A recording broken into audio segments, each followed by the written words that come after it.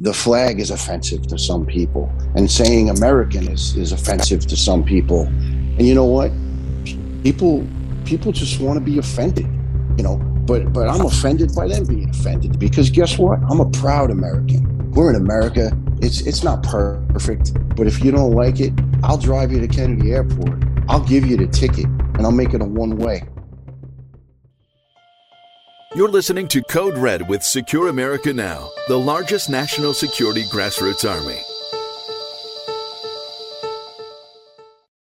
Tuesday, 9:47 a.m.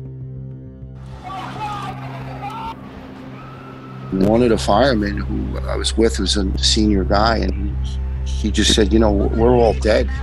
And I said, no, Danny, we made it. We're going to go back and help. We made it. He goes, no, don't you understand? He says, how do you feel right now? And I said, I can't breathe. I feel like I swallowed a box of razor blades and I'm dying. He said, yeah, what do you think that's going to do to us in 5, 10, 20 years? First of all, I really am honored to be invited. I'm an Army veteran. I was a New York City cop my first 2 years, almost 22 with fire before I got cancer. I love this country. My grandfather came from Denmark with $20 in his pocket, and his hometown subsequently during World War II was overrun by the Nazis, and it broke his heart that he couldn't get back and fight for it. And he was too old. And my mom is an immigrant off the boat, 16 years old, came here with a suitcase. So I love this country. I love everything about it. And I'm honored to be here to tell you some of the history of the heroes that gave their lives that day and that are still giving their lives. And I just want to say I truly mean it. Thank you for the opportunity. And thanks for what you've been doing for years. I'm well aware of you guys. We're under attack. And if we don't stand up, we're in trouble. So thanks for including me. Welcome to the Code Red podcast. I am Alan Roth, president of Secure America Now. Our special guest is retired New York City firefighter Nels Jurgensen. Nels is a veteran of the terrorist attack on 9/11 against the World Trade Center.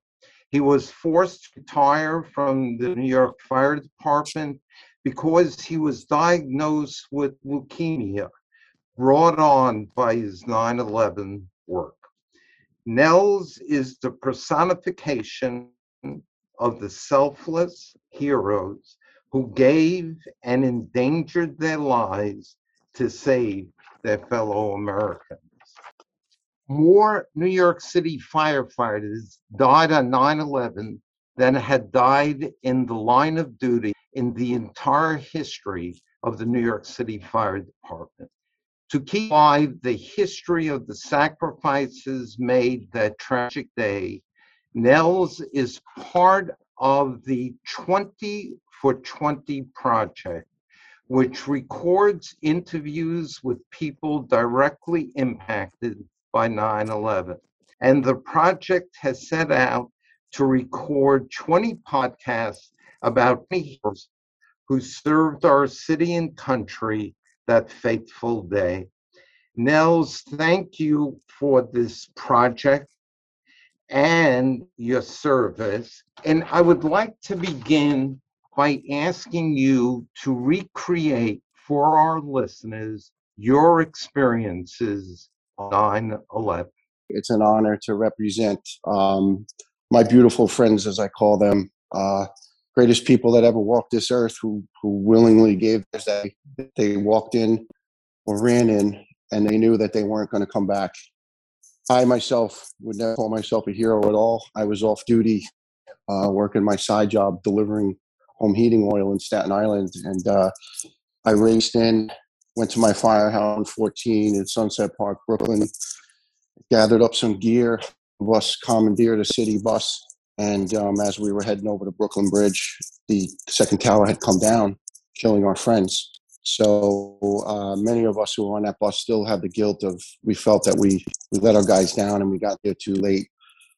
But I thank God for the blessing now every day of the life that I've had for this last 20 years. So I've been honored to get involved with a project called 20 for 20 Podcast. And what we're basically trying to do is it's a tribute podcast in 20 episode format each week we have a different person that we feature. And unfortunately, most of the time it's that hero's surviving family member talking about them. And what we realized was in the course of the research, half the states in the United States don't even have a prescribed curriculum to teach 9/11 history. And in many, many school districts around the country, it's considered offensive material. It's considered to be insensitive and racist. So there's actually hundreds of school districts in the United States who don't even teach this subject. And I find that a little bit of an outrage. I think the people who should be insulted are the ones who lost their family members who were murdered that morning. And there was a quote that I came across from you that on 9/11, when you made it down to the World Trade Center site, you commented that breathing the air at ground zero felt like swallowing razor blades. Alan, one of the, I guess, descriptions I can give to, people who live in the North and the Northeast would probably realize this immediately. It was almost like walking into one of those wind-driven snowstorms, and you were blinded by just driving snow. And this was that day. It was dust. It was the pulverized buildings that were taken down so violently, and the physics and the forces involved just pulverized concrete and glass and plastic and unfortunately human beings. They were just pulverized. So what we ended up realizing in the end was we were breathing that pulverized matter in, and specifically the concrete and the glass. It was being ingested and down our throats and into our lungs. And anybody who was there that day, responder, recovery worker, resident of Lower Manhattan, they experienced it. And later on the next morning, we were going back to get medical treatment and supplies and whatnot. And one of the firemen who I was with was a senior guy, and he just said, we're all dead. And I said, no, Danny, we made it. We're going to go back and help. We made it. He goes, no, don't you understand? He says, how do you feel right now? And I said, I can't breathe. I feel like I swallowed a box of razor blades and I'm dying. He said, yeah, what do you think that's going to do to us in 5, 10, 20 years? And I don't know. I couldn't see past that moment, that tragic couple days. Back then, everything was just sort of a block of days. You couldn't see past, week. I remember that morning. I couldn't see past that morning. I mean, there was fighter jets screaming overheads, shooting out over the Brooklyn Bridge and making hard banking turns back. And they were literally flying protective cover missions over us because there was reports of other planes coming in and possible missiles and possible other devices. And it was just absurd that we're in America, we're under attack, your physical protection, the guys coming in off duty, we had no masks, we had really virtually no equipment except for our fire coats and helmets and bunker pants, as we call them, and just felt vulnerable. And it kind of brought me back to 1993. I was at the first bombing, and with my first command at the time, 105 Truck, which is down by Barclays Center. And we were over at the center then. Wonderful, wonderful guy named Henry Miller was our senior man. And the senior man in a fire company in New York City, they're that guy. They're the lieutenant or the captain's right-hand guy who is sort of the den mother over everyone else. He keeps them safe. He keeps an eye on them, And I was with Hank, and he looked around, and the bombing at that point, we were just doing the cleanup work at the end, and we call it overhaul. And he looked around, and we saw the crater in the basement, in the garage. And he says, kid, they didn't do it right this time. He says, if they blew it up in a corner, they would have dropped these buildings to Canal Street. But he said, make no mistake about it. They're going to come back, and they're going to do it right next time. And the sad, cruel irony is Hank Miller was on duty the morning of 9/11, still the senior man in 105 Truck. And my lieutenant from 114 truck, Dennis Oberg, wonderful, wonderful human being. His Proby, as we call our new guys, our rookies are called Proby's son, was under basically the veil of Hank Miller, Hank being his senior man to watch over him, and they were killed together in the trade center. So Hank knew it was coming. It's like he prophesied it. And only about 50 yards from them was my childhood best friend, John Shart, Engine 201. And John and I grew up together in Staten Island. And it haunted me because John was found on Christmas Eve and he was laid to rest on New Year's Eve. And initially we had a memorial mass for him the morning of the flight going down in Rockaway. And strange enough, when I was able to first get home on September 15th, 16th, my wife had said, "Oh, we have some good news. I'm going to have another baby." And I was touched in my heart. I was very, very happy, but at the same time, I was shrouded in guilt and sadness because I was alive. Well, that's gone. She's pregnant too, but he's dead. Because at that point in time, after 5 days, they said anyone not found, we assumed that they were dead. And in May of 2002, my little beautiful daughter, Catherine, was born. And 3 days before that, John Jr. was born. And John never got to hold his little son. And I've gotten to watch my beautiful little daughter grow up into a young woman, and comes with a lot of guilt. But back then, the way we felt physically, you just knew something was going to go wrong. It was just not good.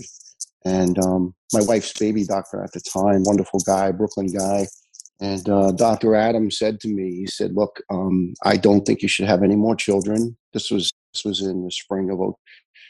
I had a list of the New York Daily News put out an article about all the chemical compounds that we were exposed to, and he pointed at specific ones, and he said, "This causes certain birth defects. This is cancer. This is cancer. This is heart defects for babies." And he just went down the list, and he looked at me and said, "You're going to have cancer." And I was just taken back. This was in 2002. And I said, "Doc, what do you mean?" He said, "I'm sorry to tell you this, my friend." He said, "I consider you a friend." He said, "What you've been exposed to in such quantities, you are all going to have cancer for being down there." And, Dr. Adam wasn't so far off the mark. I mean, now we surpassed the amount of people who've died from 9/11 illnesses directly linked to those toxins. That number has now surpassed the number of souls murdered that morning.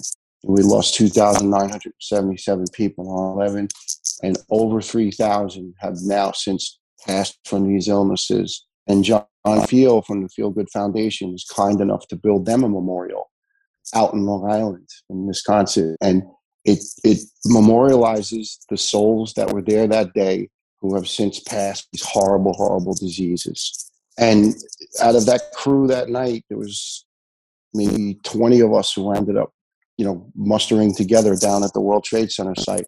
More than half of us now have cancer. And just in that specific crew. And scary enough is a couple of those guys have had 3 cancers. One guy, Mike, my friend, has had 5 cancers. And one of my dear friends, Ronnie, who's since passed away, had 3 horrible cancers. And these are all young men that are now only in their 50s. And some of them just into their 50s. And some of them just making the 60s.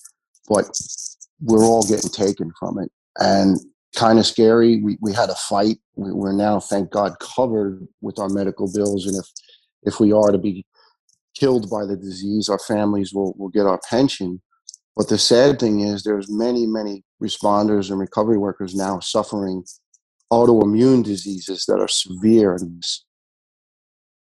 and they are not covered under the federal legislation. They're not recognized as 9/11 related. And these people are now suffering in silence, and their medical is being run down. They're just going to be left with nothing, and they'll have to pay it out of pocket. So that's tragic. I remember on the day of 9/11, when the attack took place, I remember a woman who came out of the Trade Center. I remember her saying her spirits were uplifted by the young men in New York City Fire Department gear, charging up the stairs into the inferno as people were running down the stairs to save their lives. And that image has stayed with me, and I'm sure it's going to stay with me for the rest of my life. And all you guys are not only to be commended, but also to be assisted. Now that you did what you did, you're suffering from what you did because of it. But at the same time, we as a community owe it to the nation, to ourselves, to actually support you guys. It's funny as you speak of that lady describing the guys who ran in, and it was almost, they had almost an enthusiasm, and it wasn't that they were happy of what was going on, but I think they felt blessed and honored to be those people that were going in to save these victims of this heinous act.